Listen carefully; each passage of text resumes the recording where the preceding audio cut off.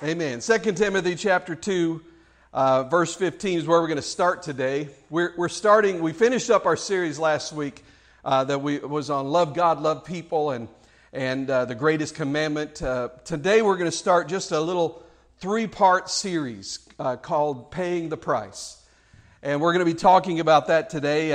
And while you're turning to 2 Timothy 2:15, let me just say, I believe with all my heart that God is about to do something amazing in this church, and He wants to do something amazing in this city. But here's what I know. I'm convinced of this. If we want to be a part of what God is about to do, then we must be willing to pay the price. And whatever that may be. If we want to be used of God, we must be willing to sacrifice. We must be willing to give of ourselves to get our hearts to the place where we can be an effective tool in the hands of an almighty God. There is a price to pay if we want to see people get saved in this church. There's a price to pay if we want to grow in our walk with Jesus. There's a price to pay if we want to become the people of God that God wants us to be. So we're going to be talking about that for the next couple of weeks. And today, we're talking about the price of preparation. The price of preparation. 2 Timothy chapter 3, verse 15 says this: "Do your best to present yourself to God as one approved, a worker who has no need to be ashamed, rightly handling the word of truth." There are other versions that say that differently. It says, "Study to show yourself approved, that you may be useful to God, preaching and teaching, dividing the word of God in such a way that it will be used honestly into the glory of God." Study is about preparation, isn't it? It's about being prepared. Now, turn, if you will, to 1 Timothy. I'm going to read another passage. 1 Timothy chapter 4. We're going to read verses 6 through 16. It says this: "If you put these things before the brothers, you will be a good servant of Christ Jesus, being trained in the words of the faith and of the good doctrine that you have followed. Have nothing to do with irreverent, silly myths. Rather, train yourself for godliness." That's a very interesting phrase right there.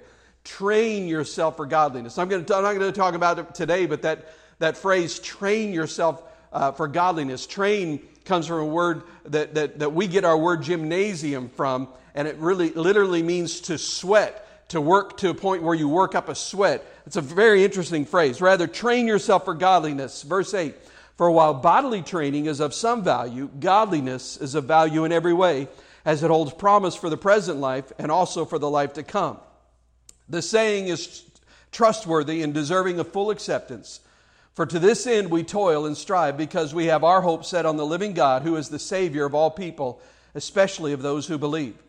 Command and teach these things. Let no one despise you for your youth, but set the believers an example in speech, in conduct, in love, in faith, in purity. Until I come, devote yourself to the public reading of Scripture, to exhortation, to teaching. Do not neglect the gift you have, which was given you by prophecy when the council of elders laid their hands on you. Practice these things. Immerse yourself in them, so that all may see your progress. Keep a close watch on yourself and on the teaching. Persist in this, for by so doing you will save both yourself and your hearers." Let's pray together. Heavenly Father, we need your help this morning. I believe, Lord God, that there is a word that you long for us to hear, but we can only hear it, Lord God, if you help us. We can't hear it in our own strength. We need your help, Holy Spirit, to come and do a work inside of our hearts. Anoint our ears to hear your word. Touch our hearts and make us ready to receive your word with gladness.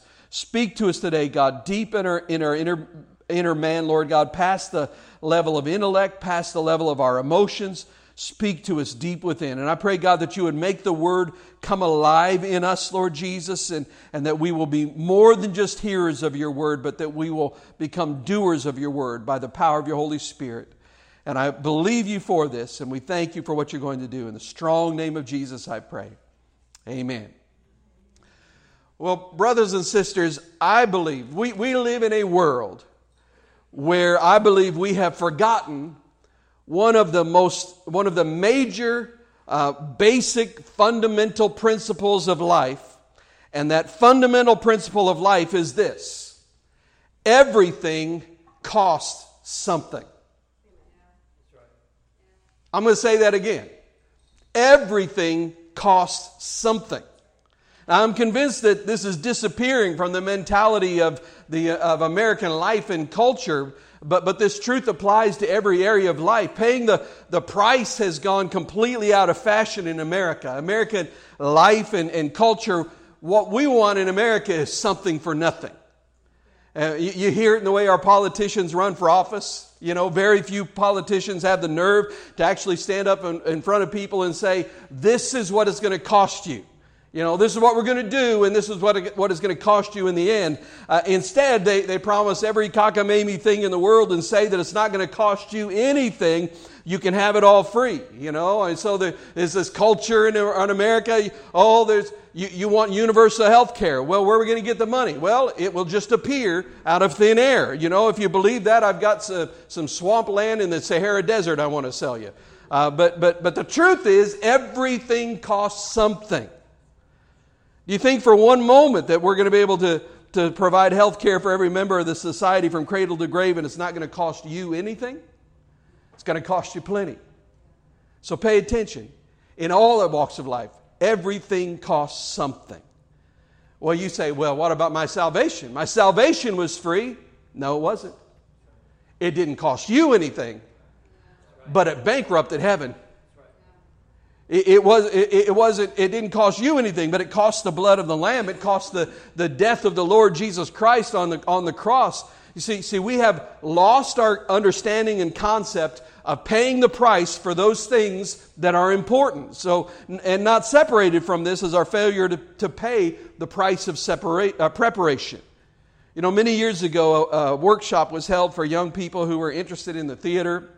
There were actors and actresses and dancers and directors and, screenwriters and playwrights. All these kind of people like that were in attendance. And they had a panel of people, famous directors and actors and actresses in different disciplines of theater and the cinema.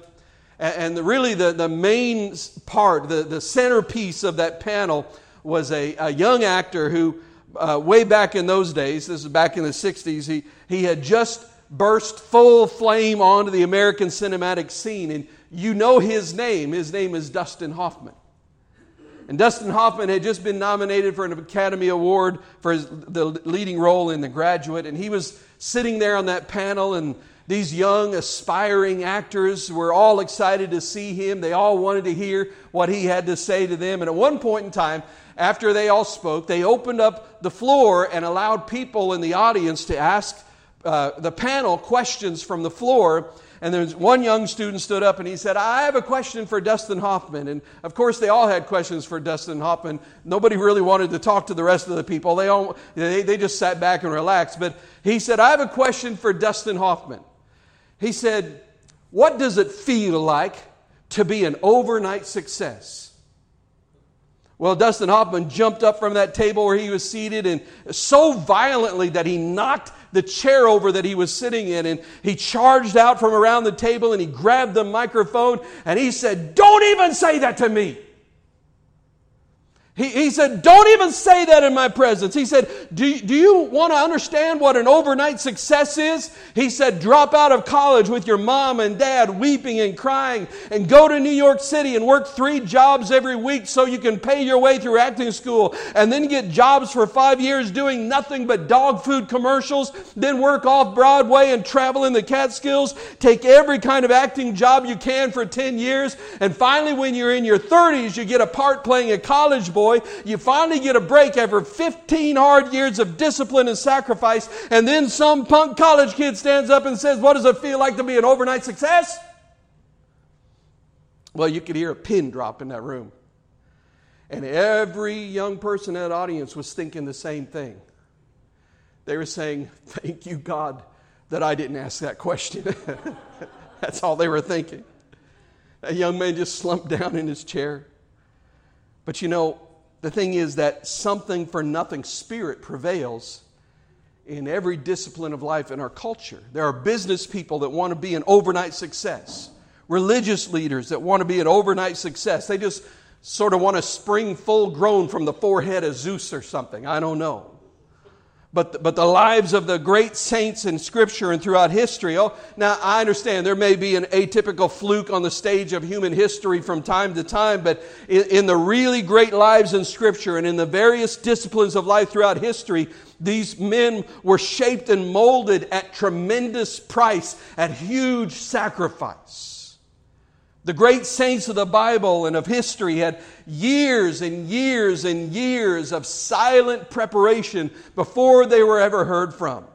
Paul the Apostle, he writes to the church at Galatia and he says, you want to know how I became an overnight success? He says, after I received the Lord Jesus Christ as my Savior on the road to Damascus, I went to Saudi Arabia. And he said, I hardly ever spoke to anyone for 3 years while I waited on God. And I meditated and I prayed and I allowed the Lord to give me faith and revelation. He said, you know how I became an overnight success? I came back to Jerusalem where the apostles wouldn't even talk to me at first. He said, you want to know how I became an overnight success? I went to my father's house where I worked for years waiting for my first chance in ministry, only to become an assistant to another man on a missionary journey, knowing all along that I had been called by God to be an apostle to the Gentiles. But it was in those silent years in Arabia where Paul the Apostle was shaped inwardly and outwardly into an image that would be usable by God. John and Charles Wesley suffered through years of discipline and sacrifice, preparation, study. Oh, it's a wonderful thing when someone without preparation and discipline and study just explodes on the scene by God's grace at the moment of salvation. That's fine, but far richer and far more profound, far more useful to God is that sacrificial labor of life and love that has gone on for years, which has honed and whetted the intellect, a mind, a spirit, a creativity to the razor's edge until that moment when the anointing of God comes and He's ready to be useful. John the Baptist, he had a brief ministry of explosive and controversial power that ended in his horrible decapitation, death by execution, got his head cut off. John the Baptist had a brief moment of ministry that was the result of more than 30 years of preparation. Then, of course, there was the Lord Jesus Christ himself. He never preached a single sermon until he was 30 years old. For 30 years, he prepared for a world-shaking, eternity-shaping ministry for 30 years.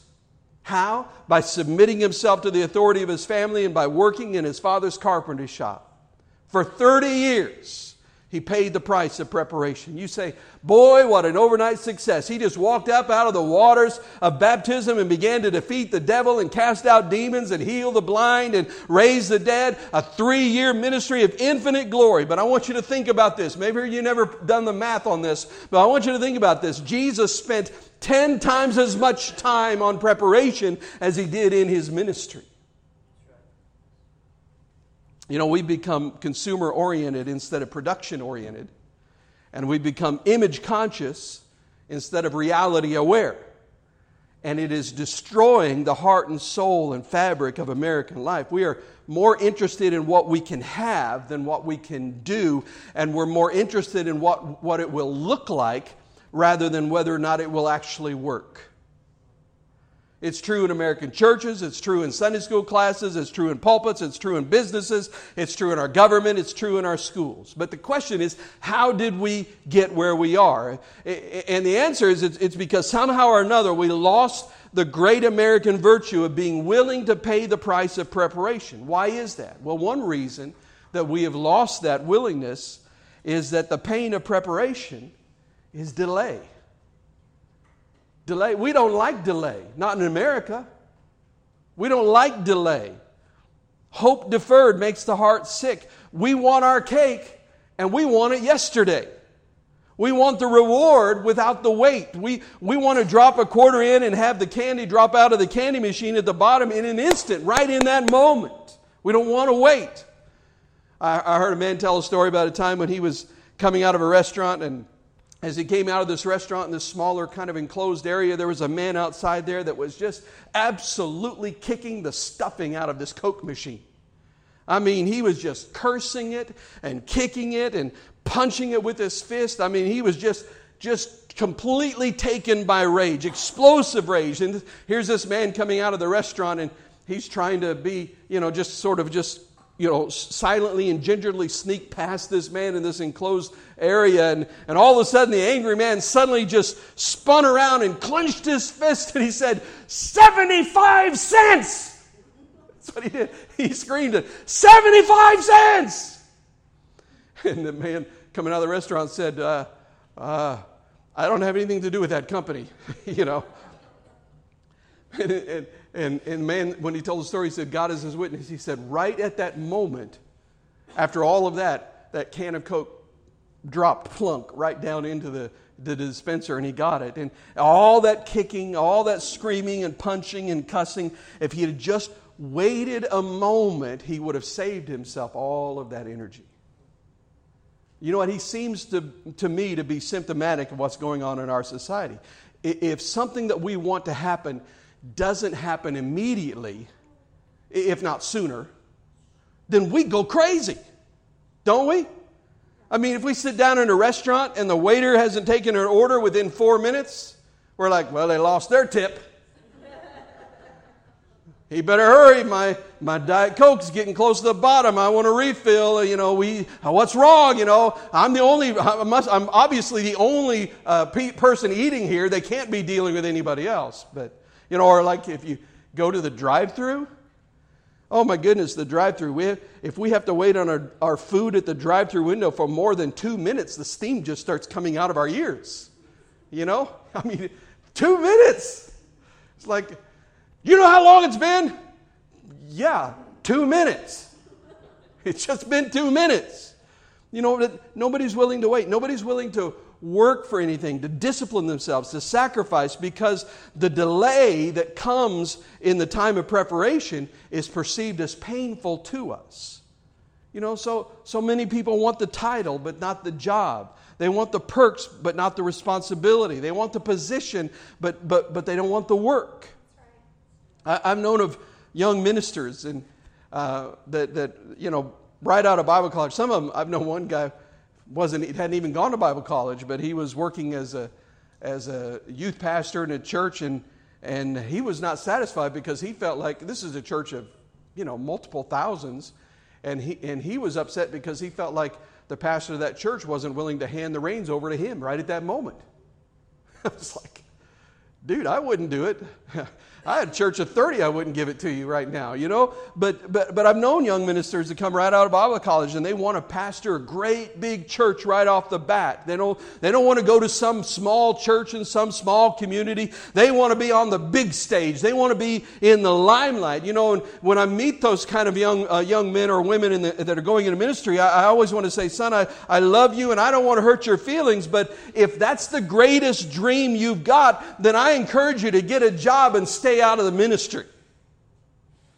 We don't need you. Well, you say, well, don't you have a vision of pastoring a great big church? No, I have a vision of serving God. I have a vision of preaching the Word. I have a vision of reaching the lost. I have a vision of washing feet. I have a vision of making disciples. I want to be the man of God that I can be anywhere that God puts me, anytime that God wants me to be, any place where God asks me to serve. That's what I want to be. That's what I want to do. It's not about the image and the big church and the numbers and all those things. Those are great if God gives them, but it's more about me just saying, I want to do the best I can with whatever God has given me to do, wherever He tells me to do it. The willingness to sacrifice, to wait, to endure the pain of delay when there is no immediate reward. Listen, it is one of the greatest instruments God uses to shape us for the moment when God will use us mightily. I don't know if you've ever been on a sports team as a kid, or maybe you coached one, but there are some kids on sports teams that they just follow their coach around all the time on the sidelines and just beg to be put in the game. Put me in the game, coach, put me in. Then there are other kids that just work hard and learn the plays so that when the coach calls them, they'll be ready to play. You know, and that's exactly the way I believe we ought to be in the kingdom of God. Don't go around screaming to let me go in the game. Learn the plays. Get prepared. Don't scream to be in the ministry limelight. Learn to serve in the shadows. Endure the pain and the sacrifice and the delay. You know, I would rather spend 4 years as a second string also-ran and have one season of respectable God-empowered success than to be a starburst in my freshman year and have the coach take the next 3 years trying to figure out why in the world he started me that first year. When we don't endure the pain of delay and preparation, then we're not ready when God does call. And I want to be ready when my moment of opportunity comes. I want to be ready when God says, now. I want to be ready when the door finally opens. I want to be ready when the Holy Spirit whispers, this is it. This is it. You know, I heard a high school coach talk about his team, and on this team he was 3 deep at the tackle position. And if you're not a football fan, you don't know what that position is, but it's an offensive lineman. They're always great big guys. But he was 3 deep at that position. He had a really, really good tackle, and he had a boy that was good, but he was too overweight to really play the entire game. And then he had another boy, the third stringer, that was just, well, I won't say he was bad, but let's just say he loved his mama, and he worked really hard, you know. And he did everything the coach asked of him. But, you know, neither the second string nor the third string players ever got in the game unless their team was like 100 points ahead or 100 points behind. They just didn't get in the game. But one game, on the very second play of the game, that first string tackle sprained his elbow and he was out for the rest of the game. So the coach turned around and looked at the second string tackle, and this big old fellow sitting there on the bench, and he said, all right, get in there. You got to go in right now. And he said, oh, coach, I don't have my shoes on. Call a timeout. And the coach said, no, just sit there. Johnny, go in. And that little third stringer said, yeah. And he just jammed that helmet on and ran out there like he had some sense or something. And he played his little heart out. And after the game, that second string player came out 300 pounds as a junior in high school. Big old boy. And he went to the coach and he said, well, coach, I thought I was the second string tackle. How come you sent Johnny in there? I could pick up Johnny and throw him halfway across the field. And the coach said, yeah, but Johnny had his shoes on. Johnny was ready. And I really believe that there are all kinds of people in the kingdom of God that are sitting on the bench with their shoes off, waiting for that one great blinding moment of glory. And they're not willing to endure the pain of preparation that they might be found useful. Scripture says, study to show yourself approved, to be useful. Sunday school teachers, prepare yourself, prepare your soul, prepare your life. I call on every ministry leader at Restoration Life Church before God and His angels and the entire membership. Prepare yourself. Discipline yourself. Study the Word of God. Meditate on the passage. Prepare yourself. And you say, well, I only have 4 little girls in the 4th grade. My dear friend, I want you to understand this. There are no big ministries and no little ministries. There are no glorious ministries and no inglorious ministries. There are only those who obey God and those who do not. Prepare yourself. I call on all the membership of this great church to endure the pain of preparation of a devotional life. Have you grown weary in your prayer life? I speak to you. You know, prayer is so contrary to the modern American culture because there is often no immediate return on the investment. See, and that goes against our culture because in America, if we do something, we want results right now. It's like, I mean, have you seen, it was a while back, there was that commercial about there's some great big guy and he was going to lose some weight and he got on the treadmill for like 5 seconds and then he got off and ran to weigh himself. We want immediate results. And sometimes when it comes to prayer, it's so hard for us as Americans because it's so contrary to our culture because often there is no immediate return on that investment. You can't see anything. You see, if I could come in here every Sunday and just pray and say, "Oh God, put $1 million on this table," and then I open my eyes and there's $1 million there. I mean, you know, how many of you know we'd have a lot of people down here praying right then? That's for sure. We would not have to worry about whether people showed up for our prayer meetings. You know, it's like, Pastor Dave, could you pray? I'm not greedy, just $500,000. That'd be good with me. That's all I need. I wouldn't have to preach motivational sermons on prayer at all, but the pain of prayer is that you often don't see anything right away. In fact, sometimes, going to tell you this, sometimes when you're praying for somebody, say you have somebody you love that's not saved and you begin praying for them, sometimes at first it seems to get even worse. You ever seen that? I believe that. You know, I believe what happens is the Holy Spirit starts dealing with them and nobody likes the conviction of sin in their lives, and so they just get grumpy. So when they get grumpy, just start praying and saying, "Thank you, God. I believe that's you. I believe that's you." So that'll really freak them out. You know, they come in, they're all grumpy. "Oh, you're in bad mood? Praise the Lord." Praise the Lord. That'll really freak them out. But you know, you often don't say anything right away. And this is going to be hard to say and hard to listen to. Listen, I believe in miracles. I believe in signs and wonders. I believe in immediate healings. I believe it. I have prayed and seen them. I have experienced them. But listen to me, miracles are not the stuff of which sturdy saints, that's easy for me to say, sturdy saints are really made. Sturdy, hardy saints of God that can endure until the end are those that know how to catch hold of the horns of the altar and pray when there is no miracle, when you can't see an immediate answer. You want to talk about real faith? People talk about faith and having faith in prayer. Real faith is praying over and over and over and over and over again and having the kind of faith that won't quit, that won't give up, that will keep on praying even though we haven't seen the answer yet. Anybody can be a Christian when you got a miracle in the palm of your hand. To be prepared as a saint of God and to be a sturdy saint of God requires a huge level of preparation, and there is a price of preparation. So I call on you to prepare yourself with the Word of God.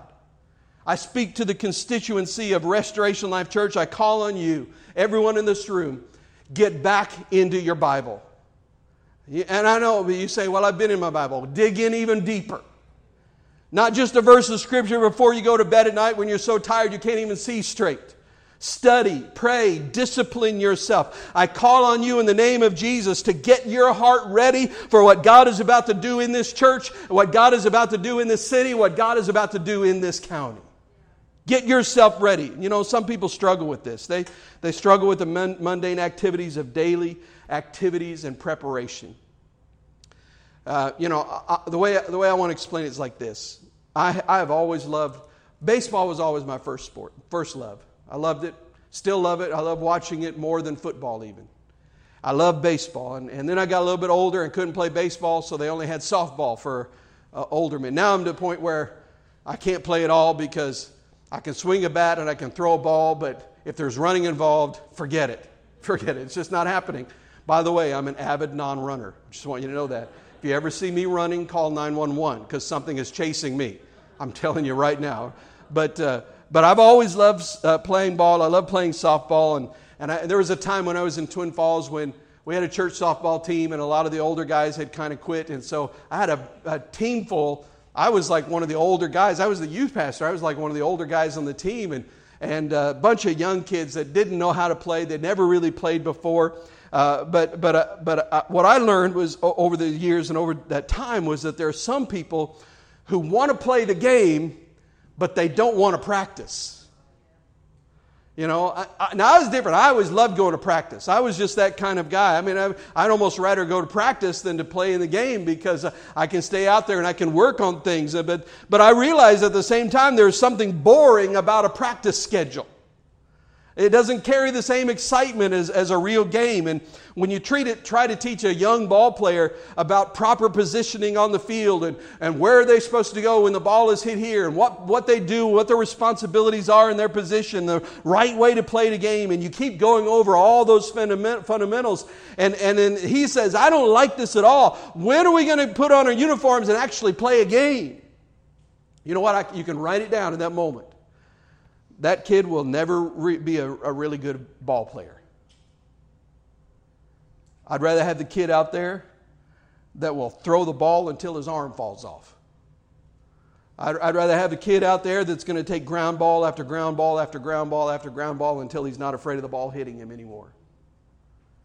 Because when I send him out on the field, I know he's going to be prepared because he paid the price of preparation.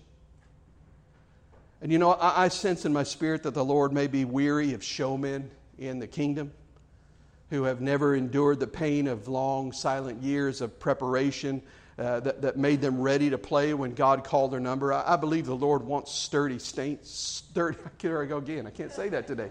Sturdy saints. I believe the Lord wants people of depth, content, and discipline. And I call on us, all of us. I speak to myself in your hearing. Let's get back to prayer. Don't wait for a program. Learn to pray. Let's go back to the Word of God, reading, underlining, memorizing it. And finally, you're sitting there asking me, well, this is all well and good, but is there any reward in this? Well, the reward of preparation is blessing. And the first blessing of preparation is the joy of accomplishment. I said this earlier in the sermon. I want to say it again. I believe that American culture has become consumer-oriented instead of production-oriented. So now listen to this. If you're consumer-oriented, then you are oriented to having. I want to have a better shirt. I want to have a better car. I want to have a better house. But if you are production-oriented, this is where America used to be, you are oriented to making. I want to make a better shirt. I want to produce a better car. I want to build a better house. And when you have a consumer-oriented society, what ends up happening, and we have seen it happen in our culture, you create consumer-oriented churches. I want you to know right up front, I am not interested in that. I'm telling you right now, I'm not interested in pastoring a spectator-filled, consumer-oriented church where people come in and line up at the Holy Spirit water hole every Sunday morning and say, all right, turn it on and entertain me.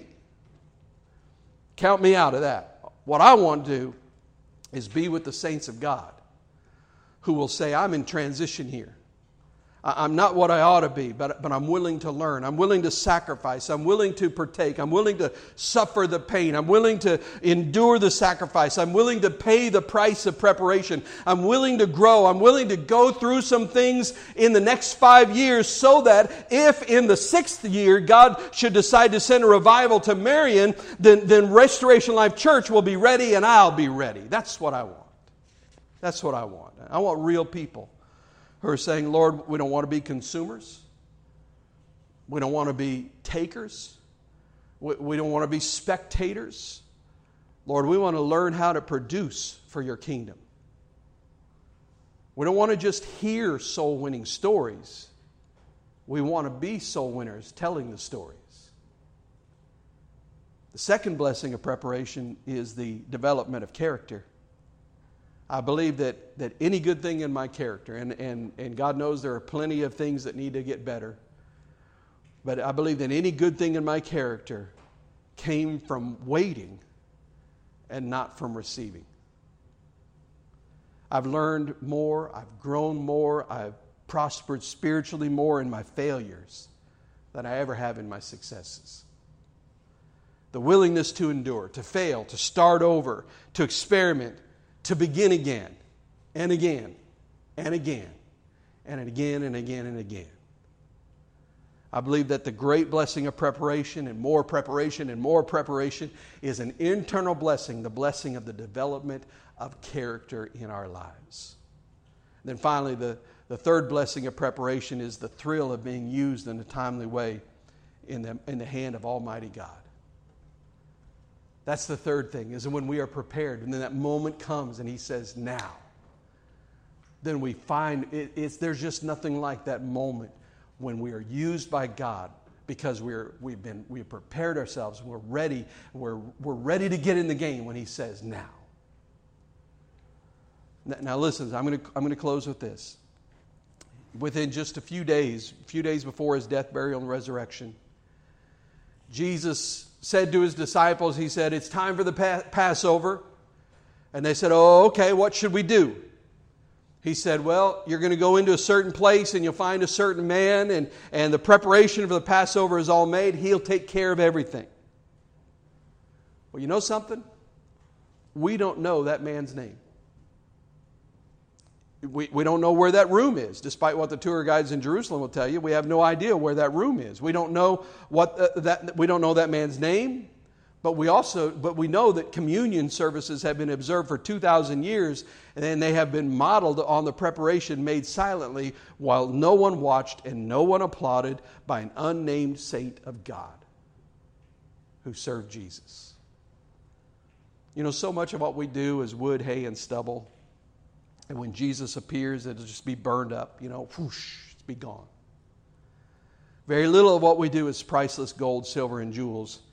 That which will endure the fire of God and remain, very little. I mean, wouldn't you like to just once be used by God in an act of preparation to create a ministry that will be memorialized by Christians for 2,000 years? The reward is worth the pain of the price of preparation. That moment when God will say, all right, you, in the game, it's your time. Pay the price of preparation. Get back to prayer. Let's get into the Word. There's nothing, listen, I know there's nothing glitzy or glamorous about this message. There's nothing new about it. I haven't told you one thing this morning you didn't already know, but I believe that you're sensing the voice of God speaking to you at this moment. The Spirit of God is telling us, I want you to be ready. I have something I want to do. Get ready. Get your heart in the right place. Get into the Word. Learn to hear my voice. Learn to obey. Because if you'll be ready, then when I say it's time, then He's going to be able to do something amazing. Listen, God has a work for you to do. And He has a time for you to do it. So be ready when He calls. Amen. Let's pray together. Heavenly Father, as we come into your presence, Lord God, I just believe with my whole heart, God, that you do have a great plan. And there's some things you want to do that we can't even begin to imagine. Some things that you want to do in this church, in this city, in this county. Some things that you want to send a revival like no one has ever seen. And God, we want to be part of that. But Lord, we know that we can't just sit on the sideline with our shoes off and say, okay, well, when the time comes, then I'll get ready. Lord, I pray you'd help us to draw near to you now. That we draw near to you in your word. We draw near to you in prayer. And in this process of preparation, this day-to-day process of getting into your word and reading from the Scripture and spending time with you, God, that this day-to-day process, Lord God, would be a process that builds the character in us that will sustain the ministry you have planned for us. God, I pray that in Jesus' name that you would just help us all. Lord God, it's not about just trying to muscle up and saying, okay, I'm going to do this, I'm going to do this. But God, just help us, Lord, learn. Help us to grow. Some of us are more disciplined than others. But God, you can help us, all of us, grow. And there, Lord, those that are lacking in this area, I pray, God, that you just help them to know, God, that you're not angry with them. But Lord, that you have more. And that there is a deeper relationship with you if we'll just be open to it. With heads bowed and eyes closed, listen, I want you to know that this is not about trying to bring condemnation, saying, oh, you're not reading your Bible, what's wrong with you heathen kind of thing. This is about helping us to understand God has more. I want this to be a word of encouragement for you to say, okay, wait a minute. If I will do what I need to do to prepare, then God's going to do things in me and through me that I can't see right now. And I want you to see it that way. I want you to, and listen, some of you are going to make a decision. You're going to say, okay, God, I'm going to get into Word. I'm going to pray. And you might struggle a little bit. Don't get down and give up. Dig back in. Some of you need to set an alarm on your phone, whatever time of day it works for you. And when that alarm goes off, you say, okay, now I'm taking some time. And listen, you don't have to start by taking 3-4 hours. Just read Scripture until something jumps off the page and the Holy Spirit speaks to you, and talk to Him about that. Let Him know what's going on in your life. Just take a little bit of time and pray with Him, but get ready. Get ready for what God wants to do. Amen. Now, if that's your heart and you say, Pastor Dave, I hear what you're saying. If you'd say, just by agreeing with me, if you'd say, Pastor Dave, I want a covenant with you, that I'm going to get into the Word more. I'm going to pray more. I want to get ready. I want to be ready for what God wants to do, not just in the church, but in my life, in my family. And if you hear the voice of God talking to you and you saying, okay, Lord, I want to respond to that, would you just slip your hand up right where you are? All over the room, all over the room. Father, you see every hand, and you see the heart of every person, God. And I believe, Lord Jesus, that this is not an emotional response, but this is just simply looking at our lives and saying, wait a minute, I'm not satisfied with consuming. I want to be a producer. I want to make a difference. I want my life to count. And God, I pray that in the name of Jesus that you would help us all, Lord, that you would remind us every day, and Lord, that you would draw us into your presence, and that there would be a richness that we find in your word, and a richness in our prayer time with you that we've never had before. Get us ready, Lord God, because I believe that you're going to do something great, and we want to be right in the middle of it.